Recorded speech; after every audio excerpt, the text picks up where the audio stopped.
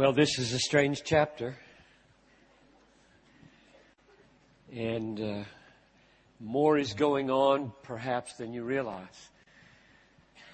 We'll get to it in a moment. Let me do a little review. Chapter 1, God is at work in the darkest of times. A famine in Judah, Bethlehem, where Naomi and her husband Elimelech live. So they, whether right or not, I don't know, went to Moab, and in Moab found food for a season, and Elimelech died. Her sons, Mahlon and Chilion, married foreign women, and for 10 years had no children, and then her sons died. And then she decides to go back when the famine is lifting, and only one of her daughters-in-law will go with her, namely Ruth. And she goes. And so at the end of that chapter, she says, the Lord has dealt bitterly with me. And that's true. There are bitter providences and there are sweet providences. And this book is about to end on some amazingly sweet providences. But at the beginning, and the whole point, I think, of the book is to try to help God's people in the darkest of times realize how life really flows, how life moves. And at the end of the chapter, they come at the beginning of barley harvest. And it's in the barley harvest where all the providences will turn from dark to sweet. So there's an opening, there's a crack in the dark cloud that is over Naomi's life. Might be good to give one illustration of this kind of pilgrimage from our church. I've been at Bethlehem Baptist Church in Minneapolis, Minnesota for 28 years as a pastor. In 1993, I picked up a phone and heard a recorded message that sounded romantic. And it was not from one of our staff to his wife. It was from one of our staff to another one of our staff. And I sat there and asked, can this be what it sounds like? And I was persuaded it was. There was no other explanation for this sound. So I immediately went to them and brought them into my office with my colleague. And they denied it. The man and the woman. And for 6 weeks, it was hellish in our church. Because I would not back down. I said, that is romance. There is no other explanation for that tone of voice. And they denied it. And the church almost blew to pieces because I was being accused of finding fault with a staff member with whom I had worked for 10 years. A very serious fault. I mean, there was no way to restore this, right? Even if I'm wrong, there's no way to restore this. This is horrible. God moved, as I believe He did, and brought him late at night, called me on the phone, said, I have to meet you at church. 11 o'clock, 6 of the elders and he were there, and he confessed to 7 years of adultery. The upshot of that was that 230 people left our church. And those were very dark days in which I couldn't preach because the people were so angry with me. This never is clean. You're never vindicated in a situation like this. This is always ugly, no matter whether you're right or not. It doesn't really matter. And so 230 people left the church. We didn't grow in our church for 3 years. It was flat. It was sorrowful. And surviving was all we could do, just keep our nose above the water. Now, those were days, I would say, like the days in Moab, in which people died, as it were. There were people who lost their faith through that. They walked away from the Lord. And as I look back now, I would say the Lord's hand was on us for good. It was horrible, and the Lord's hand was on us for good. Lots of good came from it. We are, as a church, 3 times the size we were in those days, though for 3 years people were just walking away. The Lord was humbling us. He was, I believe, purifying us. He was breaking us. He was showing us that we had much to learn and that we couldn't do it on our own.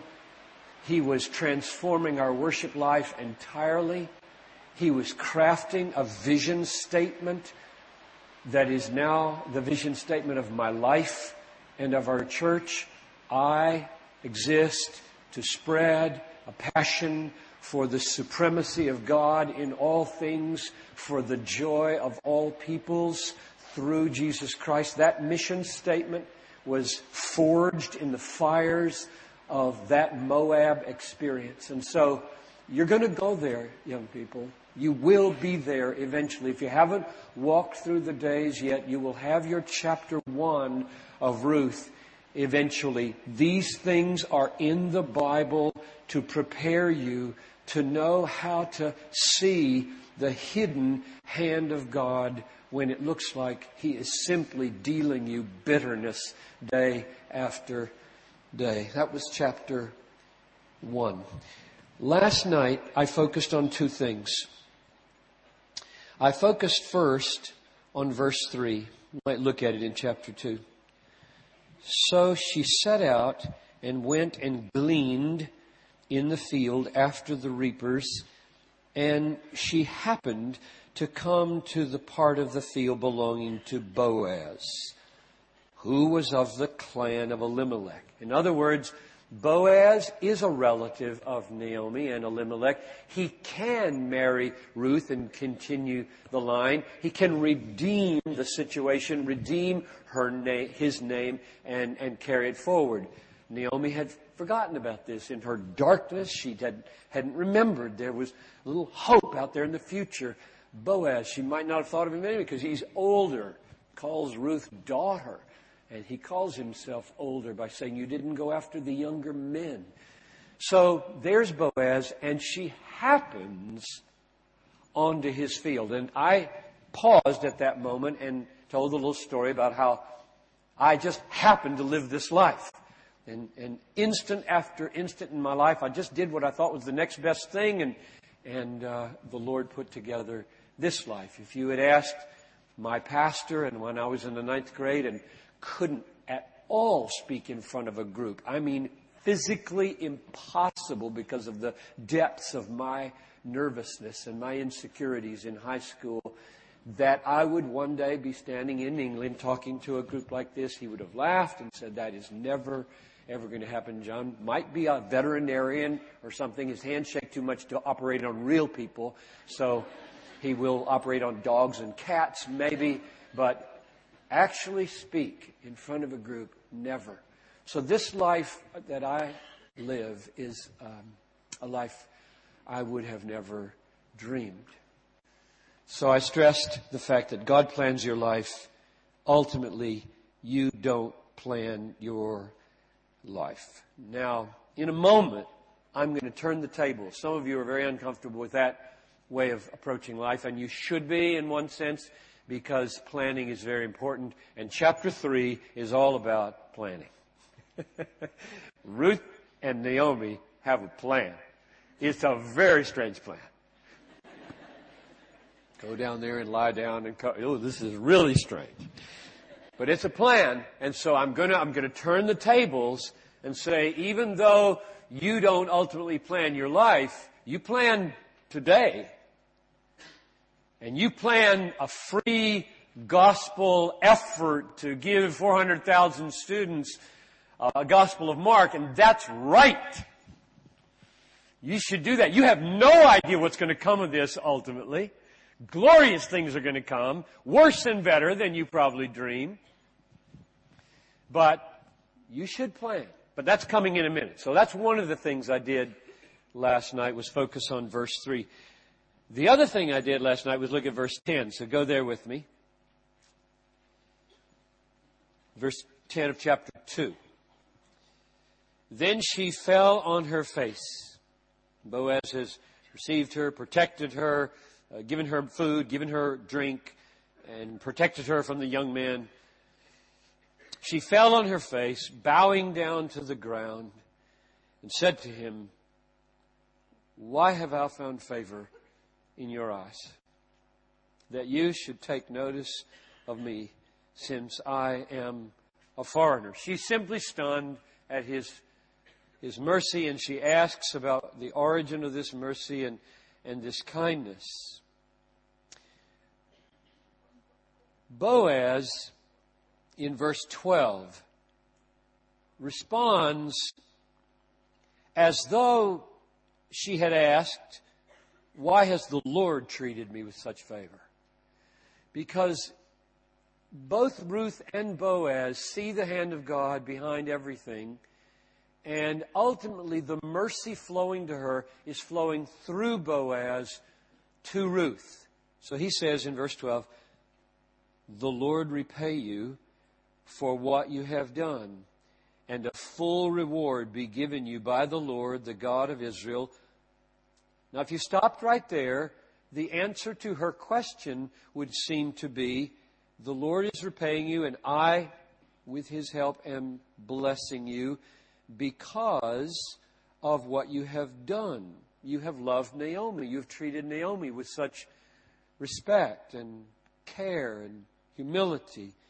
And then he adds, "Under whose wings you have come to take refuge." And I took that as the key. Now, some of you, I'm sure, were sensitive to discern that the issue I was addressing at this point last night was the issue of how faith relates to works. In the larger theological scheme of justification and then final rewards in heaven. And I was arguing that the relationship between these two things, you have loved Naomi, you have lived a life of humility and care and love. And the other thing, you take refuge under the wings of God. That sets up the issue for me. How do they relate to each other? How does flying like a little eaglet under the great and glorious wings of the grace of eagle God, how does that cleaving to mercy alone relate to behaviors of love? And all too quickly, I sent you to Galatians 5:6. I just tossed it off. Neither circumcision nor uncircumcision is of any avail, but faith working through love.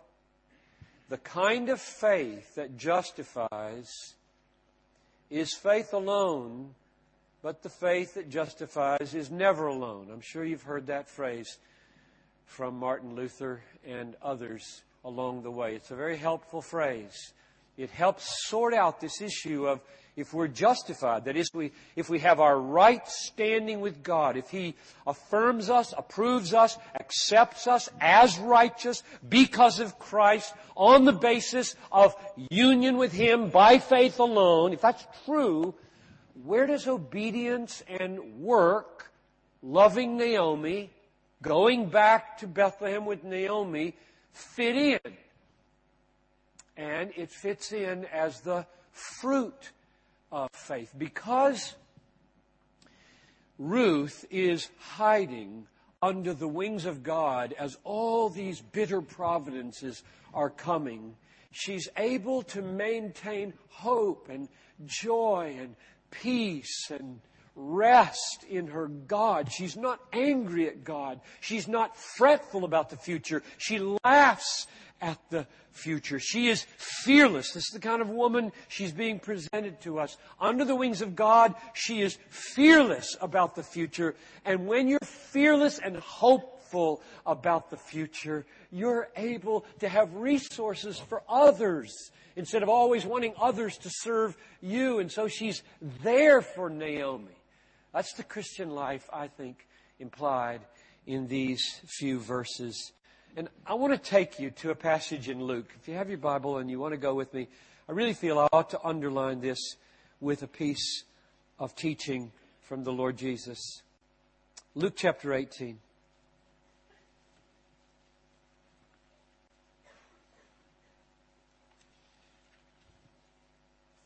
So this puts the words of Jesus on what I just said so that you can underline it with His authority.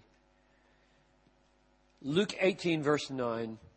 He told them this parable to some who trusted in themselves that they were righteous. Now, that is very important.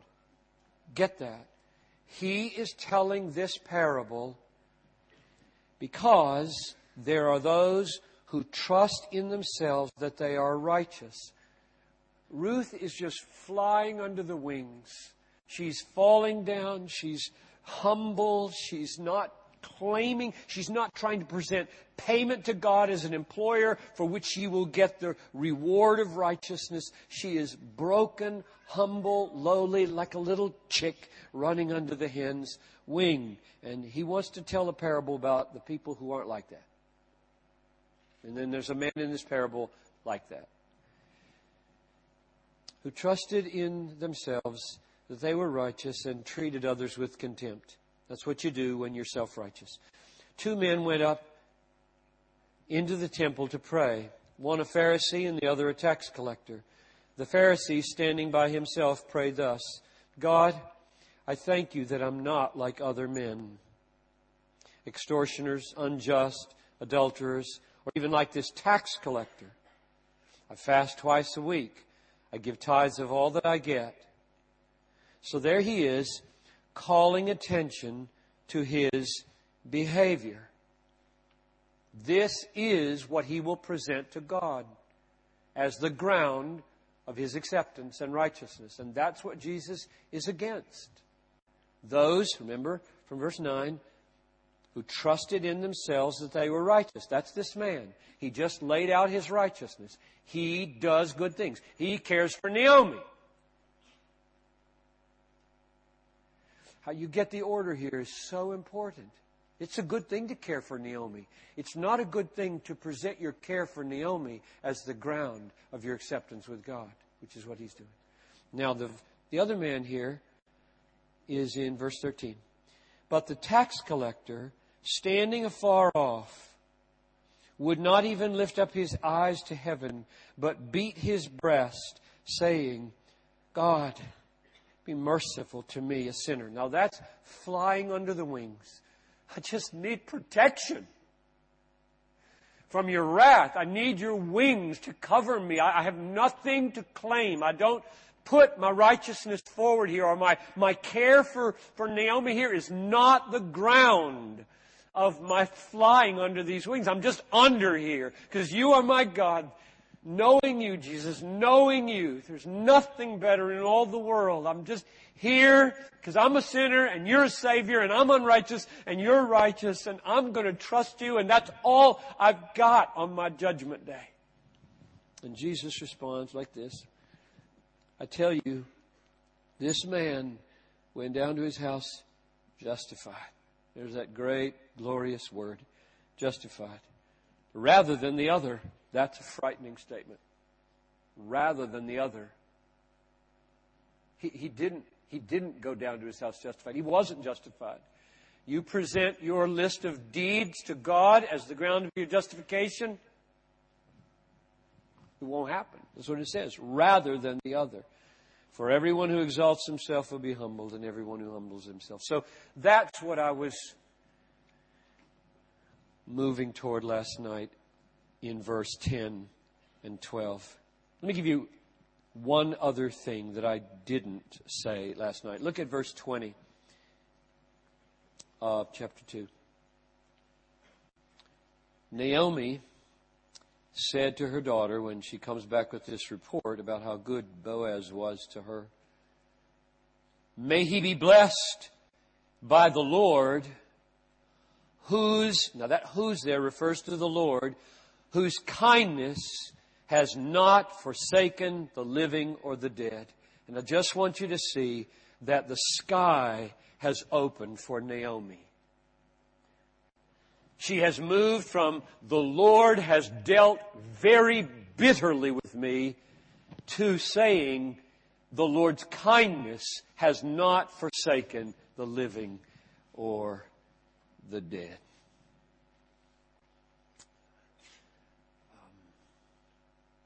We sing a lot of British hymns because the Wesleys wrote a lot of great hymns, and because William Cowper wrote great hymns. Now you know your great hymn writer, William Cowper, never got out of chapter 1. He was suicidal all his life. Tried to kill himself, 3 times? John Newton loved him so dearly. Never forsook him. I love that relationship. And he wrote a song that when we preached the Gospel of Ruth back in 1984, we sang it every Sunday for 4 weeks. God moves in a mysterious way, His wonders to perform. He plants His footsteps in the sea and rides upon the storm. Ye fearful saints, fresh courage take. The clouds that you so much dread are big with mercy and will break in blessings on your head.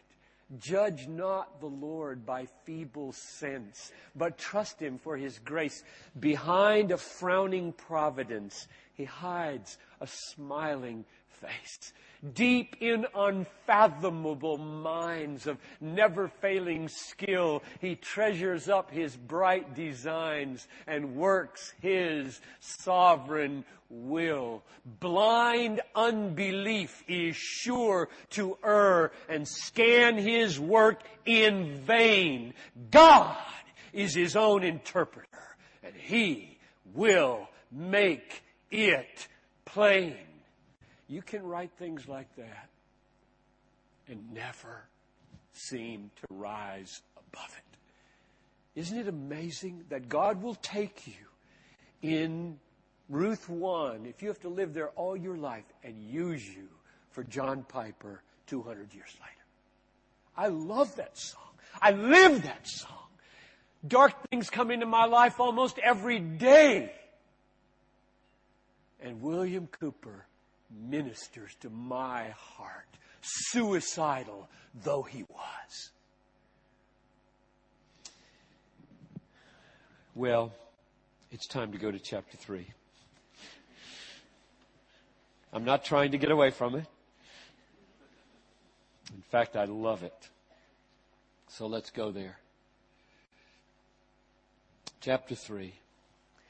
I have one phrase I want you to keep in mind in this chapter, and that is the phrase strategic righteousness. It's my phrase. I'm not borrowing it from anybody. It may not be the best. I'll explain what I mean. By righteousness, I mean something very simple of doing the right thing, doing the God-honoring thing, doing the thing that looks wise and God-centered in the moment, trusting in the Lord, just doing right. Strategic means that you have put some thought into this. This is why I said I'm turning the tables on the non-plan emphasis from last night. Do plan. Let your righteousness be thought about. Plan some righteous behavior at the university this fall. Plan some righteous activity. Plan how to grow in righteousness. Plan how to treat people righteously. So, what we have here, first in Naomi, and then in Ruth, and then in Boaz. We'll take them just like that. We have strategic righteousness. So first, Naomi in verses 1 to 5, and then Ruth in verses 6 to 9, and then Boaz in verses 10 to 15.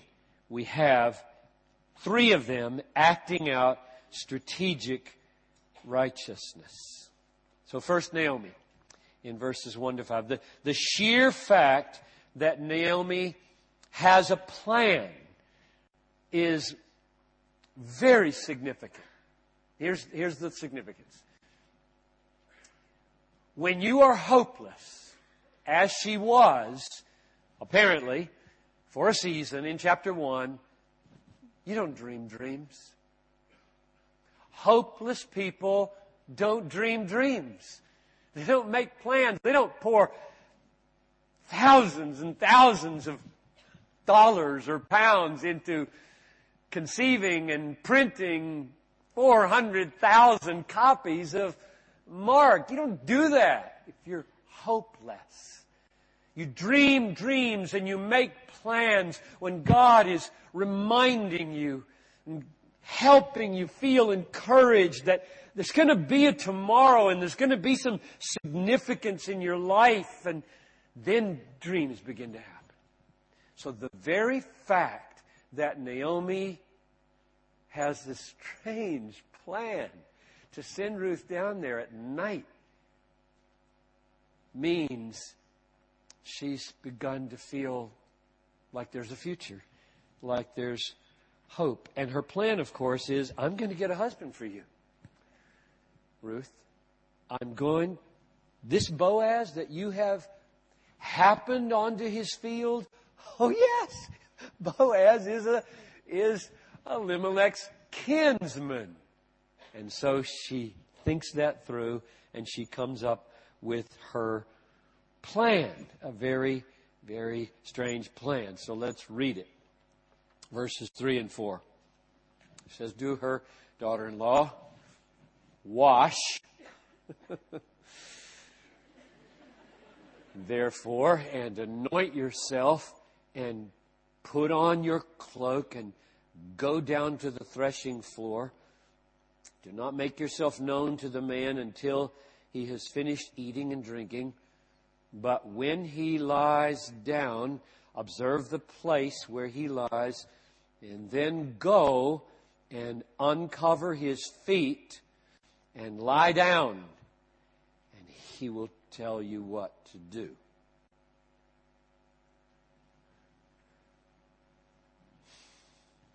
Go to the threshing floor, dressed and clean. After he's gone to sleep, lift the blanket and lie down at his feet. Now, at that point, you're thinking, Ruth is thinking, everybody's thinking, what are you telling her to do? And instead of answering the question, which everybody's asking, instead of answering the question, she says, he'll tell you what to do. I'm not going to tell you. He'll tell you what to do.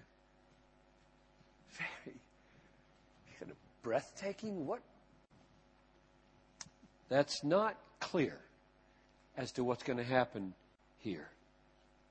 You start to think about the possibilities here. One possibility would be, he wakes up, he's a godly man. He's been presented as a godly man. And he drives her away and says, I thought you were worthy. That'd be one possibility. Get out of my life. Wouldn't be interested in any woman who would act like that.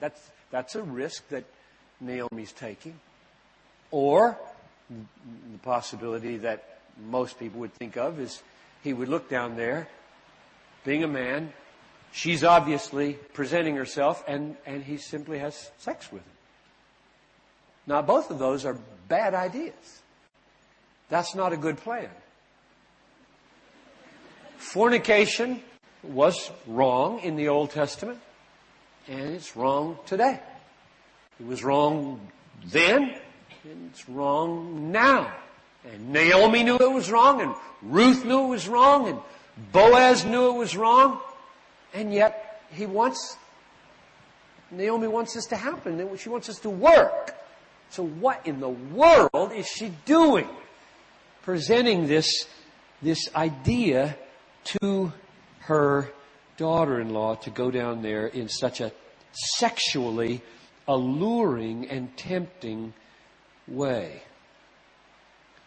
Or will he have enough integrity to say, so you are offering yourself to me as a wife? Thank you. I will take care of it with the elders tomorrow. And we will move on this in a proper way. Well, if that's the plan, it's really risky and really, really strange. So much for Naomi's strategic righteousness. That's the plan. She wants Boaz to marry Ruth, and she's sending Ruth down there in this inexplicable, so far, behavior. But it's a plan. And we will see a remarkably subtle, profound plan. So now we turn to Ruth and her participation in this strategic righteousness. Verses 6 through 9. Let's read these. So in verse 5, she says to her mother-in-law, everything you say, I will do. So she went down to the threshing floor and did just as her mother-in-law had commanded her. When Boaz had eaten and drunk and his heart was merry, he went to lie down at the end of the heap of grain. And then she came softly and uncovered his feet and lay down. At midnight, the man was startled and turned over, and behold, a woman lay at his feet. And he said, who are you? And she answered. Now, what she says here, according to the text anyway, Naomi hadn't prompted her on this. Naomi hadn't put the words in her mouth. She said, do that. He'll tell you what to do. So these words now are words perhaps that they agreed on. Doesn't say that. These are Ruth's words. She says to him, now, the translations here are going to go haywire in your versions, all right? So we got to decide what is going on here. In the ESV, it says, spread your wings over your servant. Now, your version, if you got the NIV, says garment. The King James says skirt. The NASB says covering. Only the ESV does this wings thing. So let's just go with garment. Because if wings is proper, it's a double meaning, and we may be onto something. But you're reading garment if you got the NIV or the NASB or the King James Version or some other version. That's really the common, ordinary one. We'll come back to that. So she says, spread your garment, or whatever this wings thing is, over me, over your servant, for you are a redeemer. In other words, I know, my mother-in-law knows, you're the relative who could marry me, give the name of my husband, Mahlon, a future, and perhaps more if we had children. It's really clear what she's saying. What is going on with this word, skirt, garment, covering, that the ESV translates wings? So, really helps to know your Hebrew here. So I got it out. Got it out again last night. Got it out 24 years ago. I looked at every one of them again last night. The word is used 34 times in the Old Testament. Maybe all but 4 is wings. Wings of angels in Ezekiel. Wings of birds. Wings. It's wings. It's just wings. A few times, because of the context, it seems to mean garment in some kind of metaphorical way. There's one other place outside of Ruth where it's used in relationship to lovers. I'm going to read that one to you. It's Ezekiel 16, verse 8. Now, Ezekiel 16 is one of the most beautiful and horrible chapters in the Bible about God's coming and marrying Israel. Finding her like a baby weltering in its blood. Utterly disgusting, thrown out to die. And God sees this horrible scene, and He takes the baby, and when she's grown, He marries her. So here's verse 8. When I passed by you again, in other words, later when you'd grown, and looked upon you, behold, you were at the age for love. And I spread my garment, my skirt. Now that's the same word. I spread my skirt, my garment, my covering, my wings over you, and covered your nakedness. Yea, I plighted my troth to you, and entered into covenant with you, says the Lord, and you became mine. That's the closest analogy in the Old Testament to this text and the use of the word wings. So it would be, I think, very contrary to the author's intention and Ruth's intention if we jumped to the conclusion that what's going on here is a conniving mother-in-law and a risque, loose woman, Ruth, to get a man. That's not the feel if you know the language. This is language of God covering Israel and making a covenant with her when she was very unworthy and had been so despicable in her weltering blood.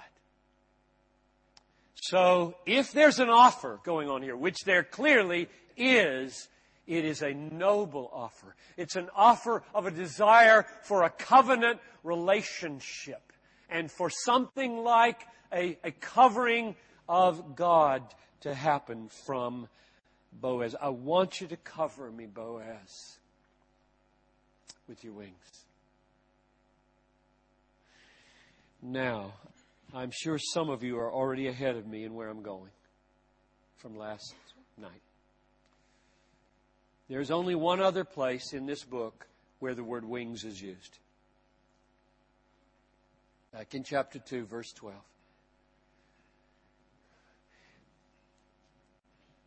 Boaz had said, "You've come to my field seeking help from me, seeking protection from me, and seeking food in my field and seeking water at my well. And you're asking, why have you found this favor?" And his answer comes back, "You took refuge under the wings of God when you came here." It's Boaz who sowed the seed in Ruth's mind that there's a connection between Boaz and his care and his protection and his provision and his love as a possible husband, and God as the one under whose wings she has lived now for about 10 years or so, and where she finds her security. Boaz sowed the seed of that connection. And she goes home, evidently, and talks this over with Naomi. He said this, and he did this, and he did this. And they sit down, either together or, I don't know how, I'm just guessing.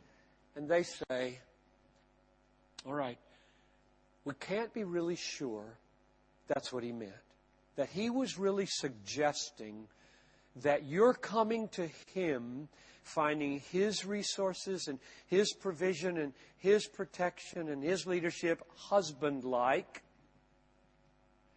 has a relationship to your going to God, so that if you go to God, you go to him. If you go to him, you go to God. And he really, really would like to be that for you. He's an older man. He's set, not married, but is he really saying that he's open to this?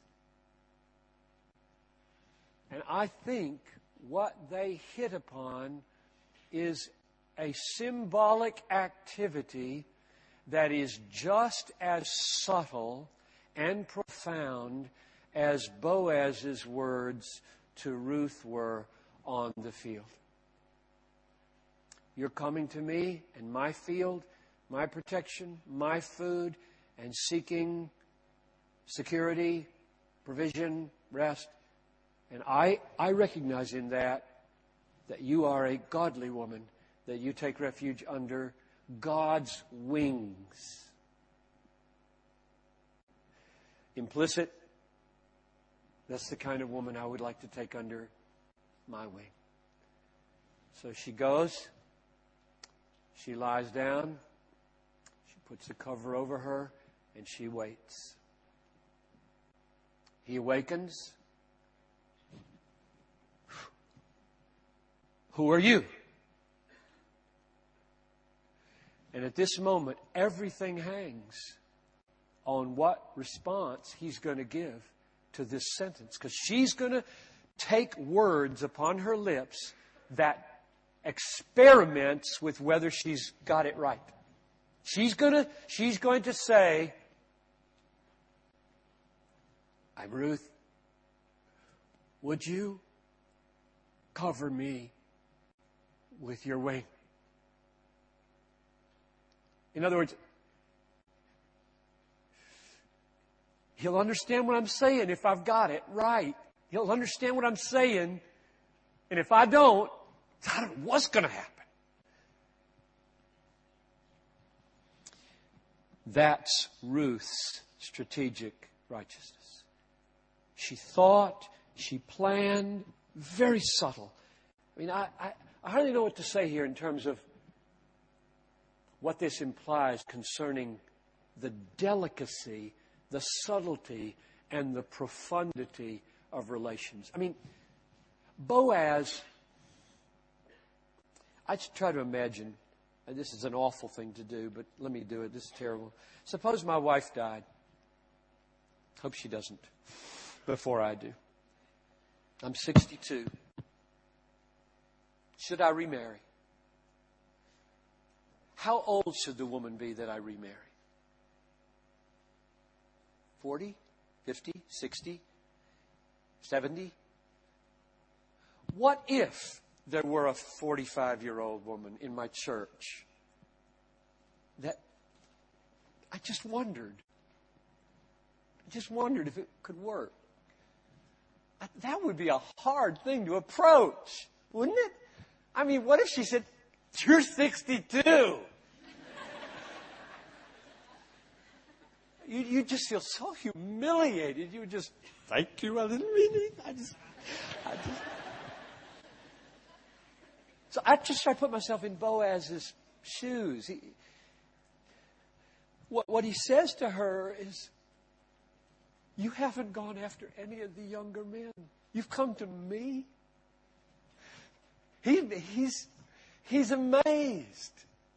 He wanted it, but he wasn't sure that he could. So what do you do? And I think the answer is you do something very delicate, something very subtle, something very profound. I wouldn't have that skill, I'm sure, to be able to do it. But he said it. She got it. She returned the subtlety. And then you've got clarity. And now we turn to, what does he do? What does Boaz do here? So let's go to Boaz and finish with him. Verses 10 to 15. He said, may you be blessed by the Lord, my daughter. You have made this last kindness greater than the first, in that you have not gone after young men, whether poor or rich. And now, my daughter, do not fear. Now, there are two things she could have feared. She's going to be raped, or she's going to be rejected as a slut. And he won't do either of those. My daughter, do not fear. I will do for you all that you ask. You've called me the Redeemer. You've said you're willing. I'm going for it. I'll do all that you ask. For all my fellow townsmen know you are a worthy woman. And now it's true that I am a Redeemer. In others, I'm a relative of Elimelech. Yet there is a Redeemer nearer than I. There's another relative. We haven't heard of him before. He just shows up here and we all want to say, no! That's a bad turn of affairs. What? I thought the story was over. Oh, no.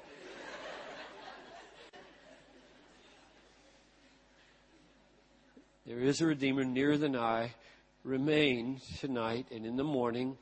If He will redeem you, good. Oh, come on. Let Him do it. But if He is not willing to redeem you, then as the Lord lives, I will redeem you. Lie down until the morning. Now we're gonna pick it up there, but let me just close with a comment about Boaz here. This is strategic righteousness, big time, is it not? It's midnight. Stars are out. He's been drinking and feeling merry. The woman that he wonders if in his wildest dreams might be willing to take an older man has come, washed and smelling beautiful, and lay down at his feet and put his blanket over her and said, cover me with your wing.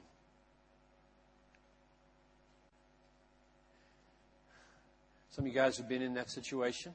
Some of you gals have been in that situation. He hears her offer. I'm here and I would like you to be my husband. And you got two choices here. You can say, because of righteousness, we will wait. Or we won't wait. We're just going to have sex now and we'll get married tomorrow. And I just would like to close by pleading with you to be like Boaz and Ruth. They were good lovers. Oh, there was supercharged power going on under that blanket. Under those stars, these two people were ready to have sex. Can you believe they didn't? You lie here until the morning, then I'm going to go do what has to be done to make this righteous. I tell you, young people, many of you have already blown it. You're not virgins anymore. God can have mercy upon you, and He will. If you turn to Him, He can cleanse you, make a beautiful relationship in the future. I know that He can. If you still have not had sex, I just plead with you, stand with Boaz, stand with Ruth. Embrace a strategic righteousness. And let me put it in a larger context for you. What's going on here is the making of the ancestor of Jesus. Ruth is about to be from Moab, folded purely and righteously into a line that will result in Jesus Christ. The purity of the moment and the purposes of eternity link right here. And that's true for you. If you will, in the safety of your apartment, where she seems so willing, say, we will wait. God will honor that. He will honor that more vastly than you can imagine. Because here he honored it with the last chapter and the coming of Jesus Christ as the result of this holy union. And so I just plead with you to let the beautiful, strategic righteousness of Naomi's risky plan and Ruth's sensitive discerning of this older man's heart and this older man's massive willpower to say, you just lie there and we will wait.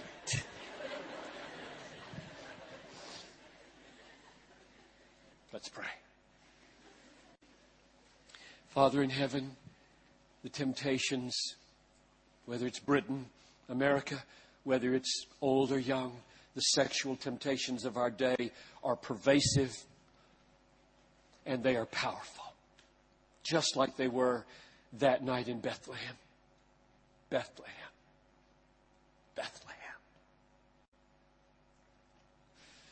Where a virgin gave birth to Jesus, the son of David, the son of Jesse, the son of Obed, the son of a pure union of Ruth and Boaz. Lord, make these young people pure. May they hear the laughter, the scorn of those around them who say, what? You're not going to do sex? What kind of an idiot are you? When they hear that, Lord, I pray that they will see Boaz and Ruth looking down from heaven and their massive, beautiful manhood and womanhood and strength and purpose and courage and purity and righteousness and strategy. And they say, no. I know where I'm standing. I know what life is about. I know how purity relates to the grand purposes of God. I'm waiting. Pray that you'd work that in Jesus' name.